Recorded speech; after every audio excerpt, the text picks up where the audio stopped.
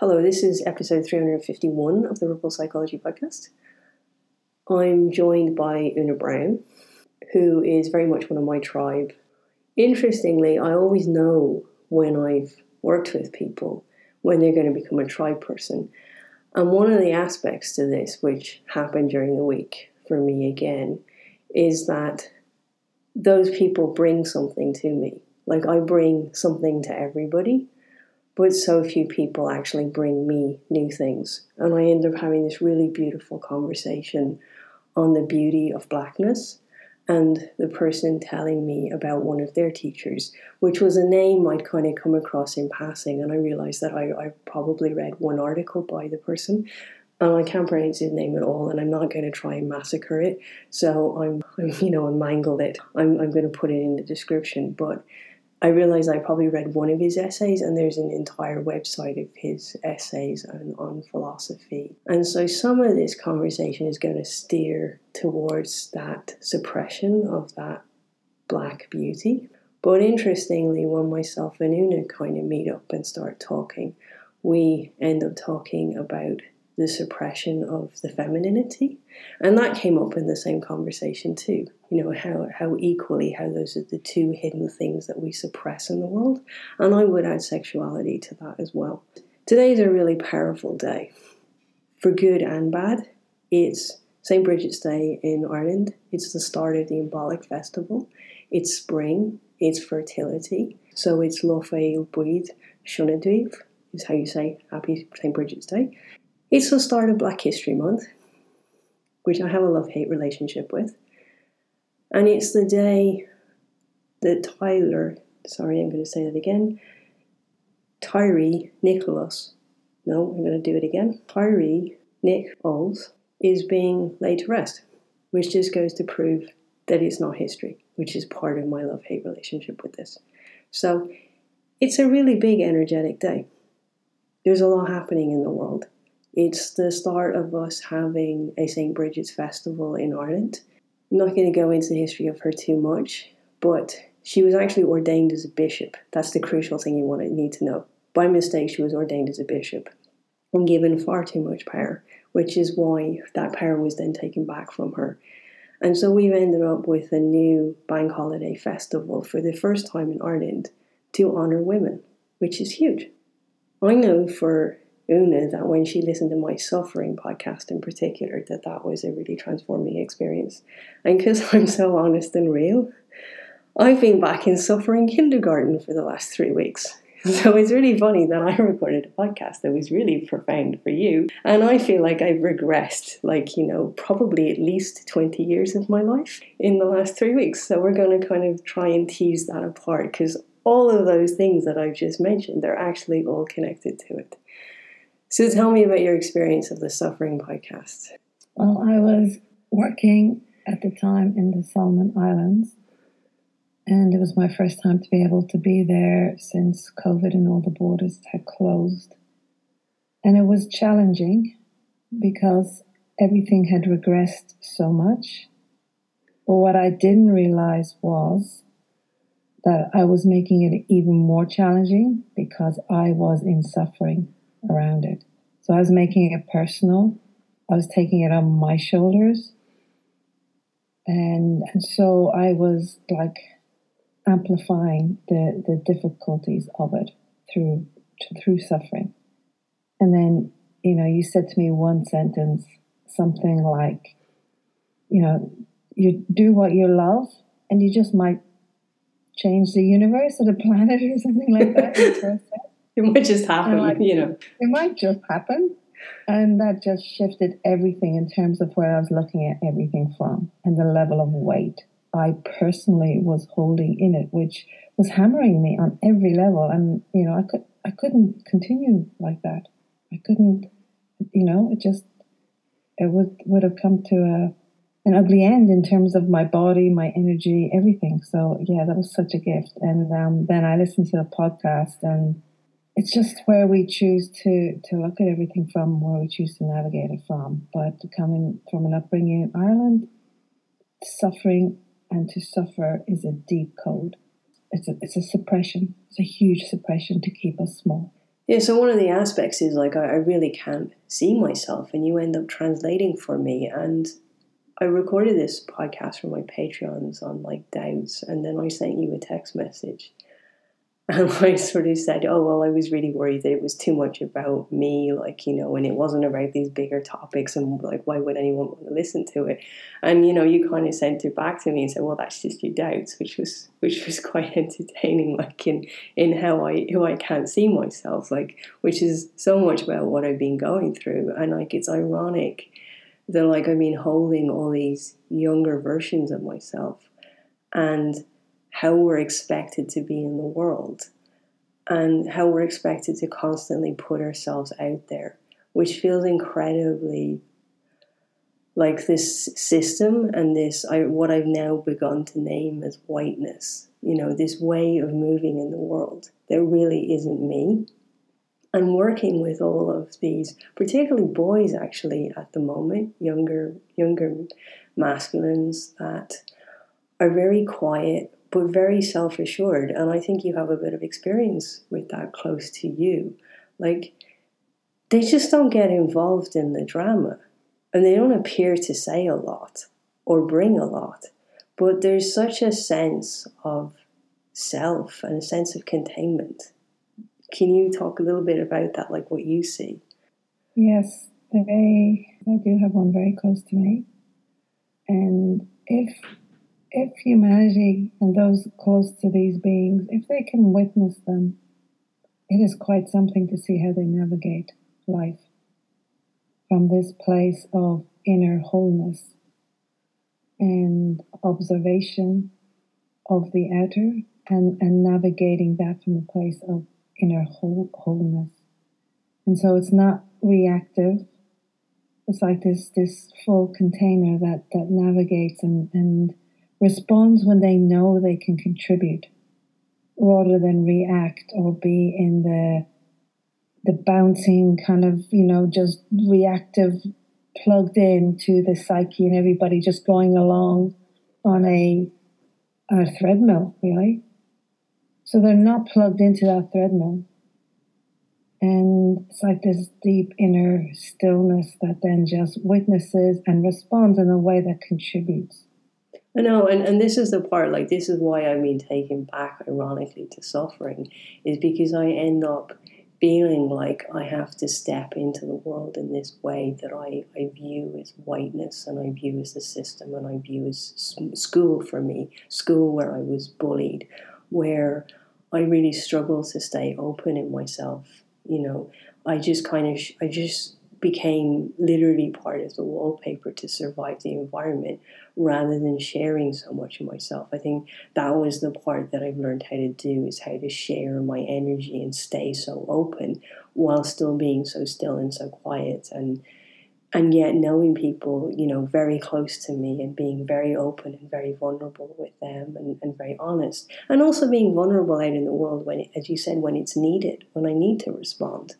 Well, one of the things that I've witnessed, and this is the part that's so hard, because I spent time working with families, particularly around the masculine, and sort of saying, you really need to let them be themselves, and there's nothing wrong with traveling to the world. And actually, the world would be such a beautiful place if we were all let be like this.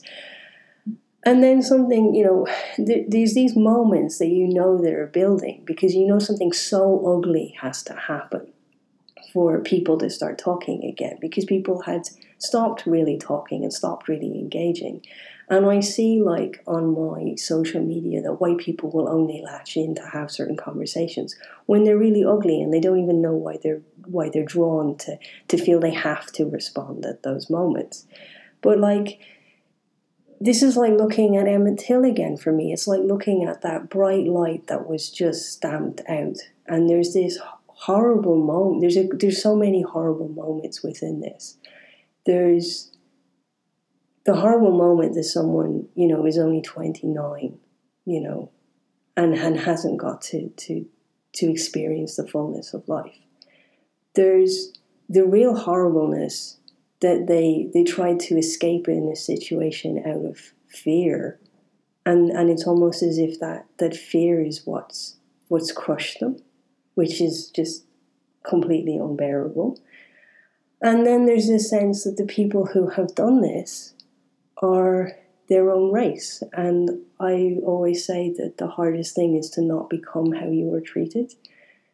And in all of that, what I'm seeing now is that my need to put the Black voice and the Blackness forward is because we need to hear that more. We need for that not to be suppressed in that way. So, we need it. There's such a submission that takes place to survive that we take for granted in that white way. And in a way, I can now really relate to that, having worked so much with this personality over probably the last 2 months in particular, holding them. It is a different way to move in the world, which is why I'm so drawn to the beauty of that Blackness and that way, what I'm so drawn to. But now what I'm seeing is that I've always wanted them to step forward in that beauty rather than in a white way. So it's kind of like to be able to step forward and not be crushed, to not have these lights stamped out. It's just, I think of like in many ways, like I've had these parts of this conversation with you in the background. And so important, but it's so hard for those around these beings to see them and allow them to be who they are, but they don't conform in any way. So they don't conform in how they learn, they don't conform in how they show up. They seem maybe to be extrovert, but they're actually deeply introvert, and they really recharge and nourish their own inner field and space. And for the being that's close to me, it's taken everything to not protect, but to deeply trust who he is and allow him to be fully that. And every step of the way, I have learned so much. But I witness his impact on others, whether it's teachers or because he doesn't show up or conform. And yet he will get the result. He will get a far superior result. And kind of like going, how did that happen? Because he didn't tick any of the box. So it's such a precious gift for this way of being in the world. And it needs to be so nurtured by the parents, by those around these beings when they're younger, so they can fully show up as that. Otherwise, it's a lot of undoing of programming that is absorbed from the environment as we grow up. That's my own. I described that recently to somebody, like the cost in, yes, we can be chameleons and change ourselves and fit environments. And people always comment who work with me on an individual basis how adaptable I am. I'm really adaptable to matching and meeting everybody. I find that very difficult in a group environment because there's so many dynamics and so many games and so many things taking place. And, we talk endlessly about that too, how I predict the outcomes of things at times. And I'm kind of like, could you just surprise me just for once? Like, could you, because it's not play out the way I can see it's going to play out. And, but on an individual basis, you end up meeting everybody. But that comes at a huge cost. And the bit for me that's been so, frankly, traumatizing in the last couple of weeks is to hold so many beautiful beings, to really want them to move through the world, and also to now apply that to the way that I need Blackness to move through the world, without being stamped on as a whole, is a different way of moving. And to specifically have held so many young masculine beings and then watch the cost of being that way in the world, the cost of being that gentle, and that difference, like it's really knocked me. I won't lie, I've taken so much through, but yet I can understand more and see more of the truth of stepping back and the truth of wanting others to step forward in a beauty, not in a conformity. And also, like, my headbutting at times, my headbutting and my reaction and my stubbornness. And, one of the things I began to see is that stubbornness is just a very negative way of looking at authentic. That we're actually we're stubborn to stay true to our truth. And we're called stubborn because we won't conform in the world. How many times have you heard, oh, they're stubborn? Yeah. Well, that comes also back to what you were sharing around suffering. And when we feel things so fully and know what's possible, it's so hard to detach from that in terms of the human level, which the strong code is for humanity is to suffer.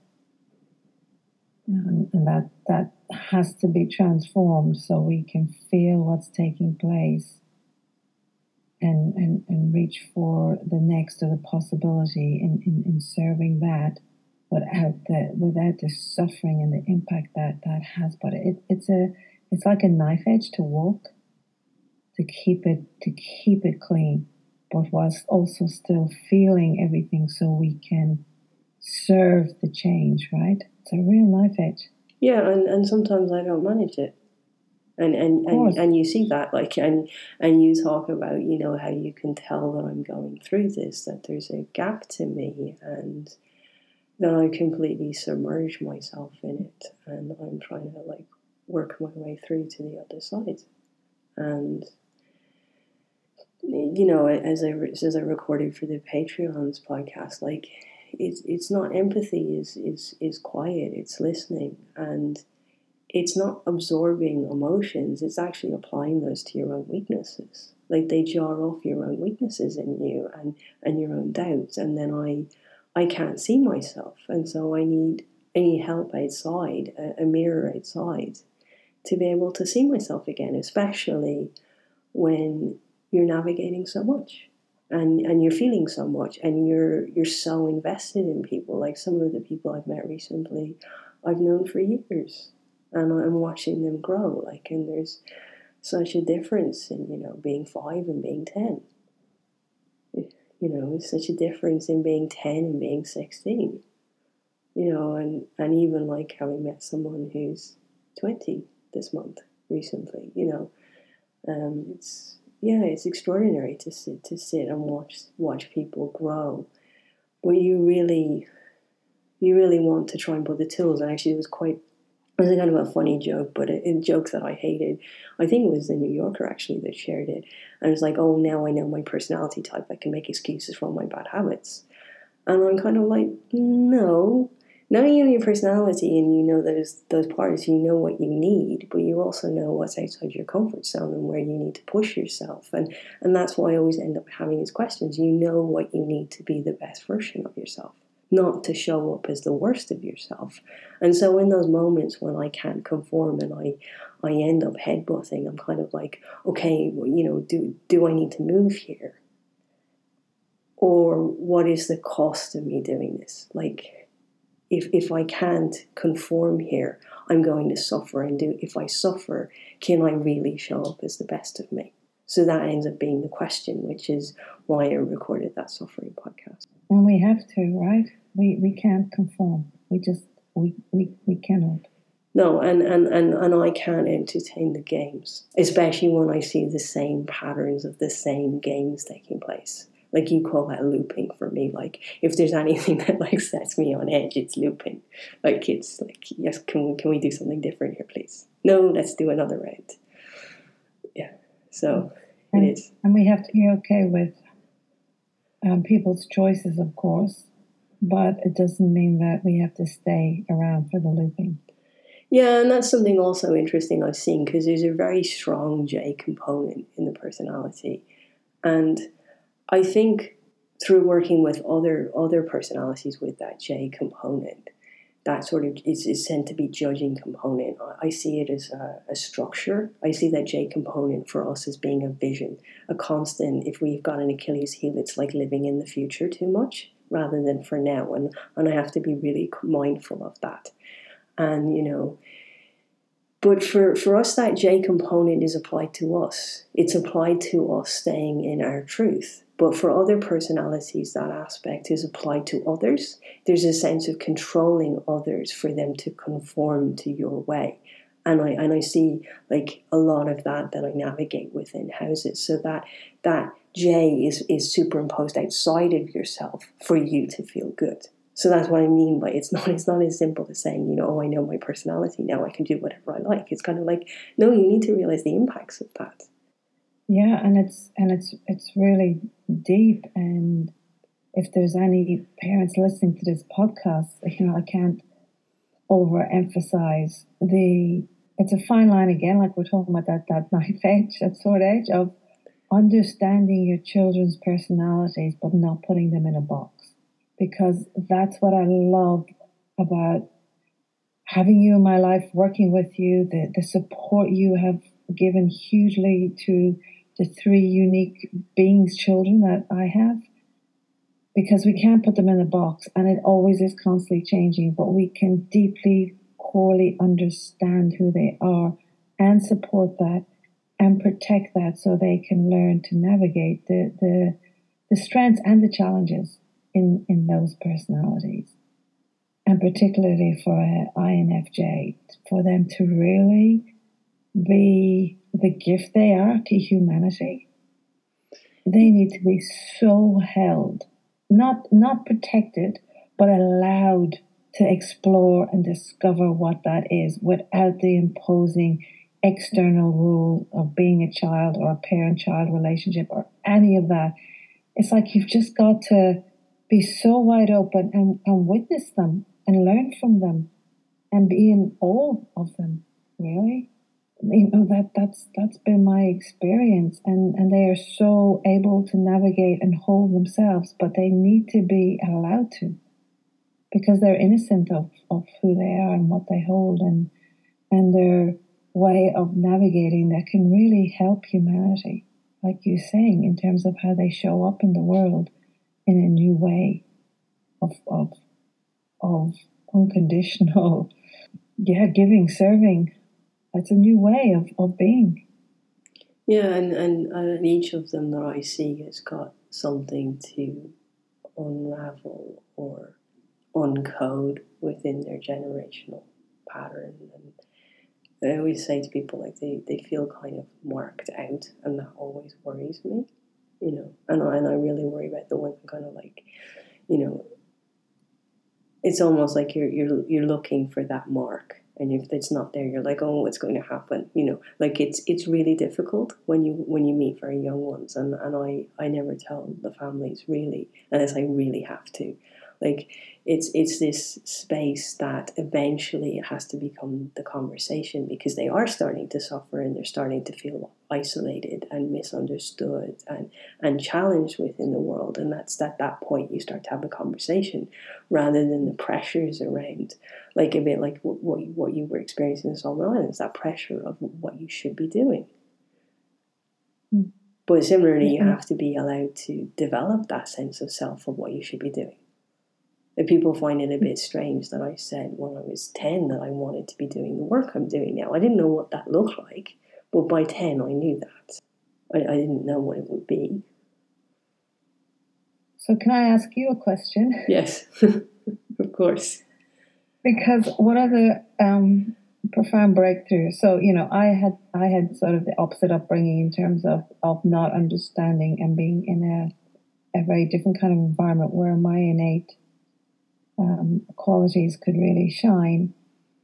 And one of the greatest breakthroughs I had very recently, again through our conversations and a mentoring session with you, is when we were talking about belonging. And I realized how I don't have that need to belong, but I was conditioned to.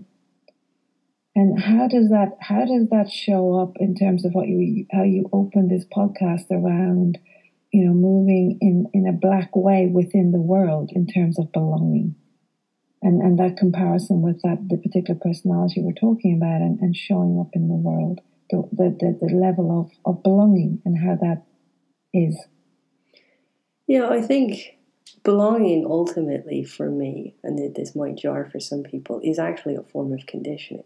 Like, because people will make all sorts of moves and play all sorts of games that they're unwritten games that they don't even realize they're doing. This is why I find group spaces difficult always. And it doesn't matter what the group is, whether it was the theatre world or the university world or, whatever world it was, the students' union world. It didn't matter. I've experienced the same thing everywhere. People will do whatever it takes to belong, ultimately, which is kind of selling out a part of themselves. And so for us, we never feel like we belong, because I always say to people, like, one of the things, younger versions of myself, I will say to them, have you met lots of parts of yourself in somebody else, but never met yourself? And the answer is always yes. So we don't meet ourselves when we're younger. It's a really profound moment to meet another one. I know far more many than I should, and what I try to be to them is what I didn't have when I was younger. Because I remember that profound moment when I met one when I was 33. So I'd gone through my whole life not belonging, not identifying completely with anybody, thinking there was something wrong with me in doing that, seeing all these games in Technicolor and all these motivations of people all the time, and kind of going, why do you have to keep doing that? And I think in terms of that beauty of blackness is that the world has tried its best, like to crush something that moves from a soul level and is so different to that conditioning and that system and that society. So those conditions that a lot of people move in to belong are white conditions, I realize. And I didn't think about that before. I thought of them in school, actually. But education is a white system. So everything I've always hated is white, but I didn't identify as it was that. And everything that I found my voice in was black, because it wasn't conditioned. The people who I admire have made it out despite the conditions. And that's a really important thing for me to now realize later on, is that my heroes have made it out. They've made it out the other side of that conditioning, which is very important, because you have to be able to then meet people and say, okay, you haven't made it out. And you have to accept where they are. And you can see the beauty of where they could be if they put down the conditions. I still love that way of describing, moving from the soul. Yeah, it's so felt when you describe it that way. What about so I totally hear you as well in terms of the white conditioning, and that the whole structure of the world is a white structure as we know it now, and the core to belong within all of that, and the level of freedom when we realize we don't need to. What about the codes inside the system of tribal belonging, and those innate codes that are built in for survival? I think the way that I view this, again, is this back to this space of you just accept what other people need to be. So there for me, there are people who need belonging to be in the world, to be the best of themselves. For lots of different reasons, and I could break that down to all sorts of personality, or I could find ways to explain it to people, And I often do say to personalities for extrovert people, you need to be around people. For feeling people, you have a huge need of being with people, which is one of the contradictions of INFJs. Because we actually do need deep soul connections with people in order to function. Anyone that has a feeling component in their personality needs that. And then there are other parts to this that are more difficult now, because it's as if, humanity moved on, from the cave, but it kind of didn't, because there are roles for us to play. And one of the really complicated conversations that's taking place in society is gender freedom, because we're trying to move away from roles. But when we lose roles, we actually feel very disjointed, and we find it very difficult, and we feel very lost. So there's a lot of very lost teenagers at the moment within that. So we're trying to throw out a lot of the structures, really deep ancestral structures within us, live something much freer. But we haven't considered the impacts of that because some people need it. And there's nothing wrong with needing it. And that's why, I talk to personalities about what they need to be the best of them. There's nothing wrong with needing to belong. But there's nothing wrong with saying, I don't need to belong. And actually, that belonging comes at a cost for me, a huge cost. And you do end up belonging. You end up belonging in your own tribe that you create. So we're doing the same thing. We're just doing it differently. And yes, and I will have that funny conversation with so many people. I've had it over coffee over the last 2 months again with people with them going, oh, I can't do family. Like I can't do shallow conversations. And once you say something deep and you look like a freak and, we've all been there, and you're kind of like, I can only have a real conversation with somebody like you. And this is so different. That's the conversation that will take place over and over with the people you're close to. So we've built our own tribe. It's just got different parameters. Absolutely. Yeah, I really, and that's so important, right? And I think in your maybe it was your last podcast, you spoke of, we just need to have 1 or 2 people who really see us and know us so that we can fully be, ourselves in that mirror, how important that is. So I was just thinking as you were speaking, because of the power of really understanding one's own personality, and that's not to Google it and go, do those tests online and get yourself put in a box, and because that is more limiting and more damaging. Yeah, and like now I really feel that because of the internet, it's really swayed towards certain answers that are not actually accurate. It's not really the work anymore that was actually done by the original people, and it's very tainted. Like there's very few articles I will agree with, and actually think are accurate. So what would you recommend? I would recommend when people sign up to have mentoring with you. You can't have that volume of people. I don't know. Actually, one of the things that podcast, and to your Patreon. But so what else would you recommend for people to deeply start navigating that so they can understand more of who they are? And yes, because it's so powerful. Well, for me, I think the way that I did this, and I found it a bit strange when I started mentoring people in my 30s, and I was mentoring people in my 60s who still didn't really know who they were. I still found that a bit odd, and I still do. And, how I did it was when I eventually managed to read books, I found myself within fictional characters, and I'm drawn to particular books and particular writers, and you start to find yourself. I think that's why reading is so important. And there are many INFJ writers because we're natural writers, so there are many of them in the world, and they do extraordinary things, and you can, so.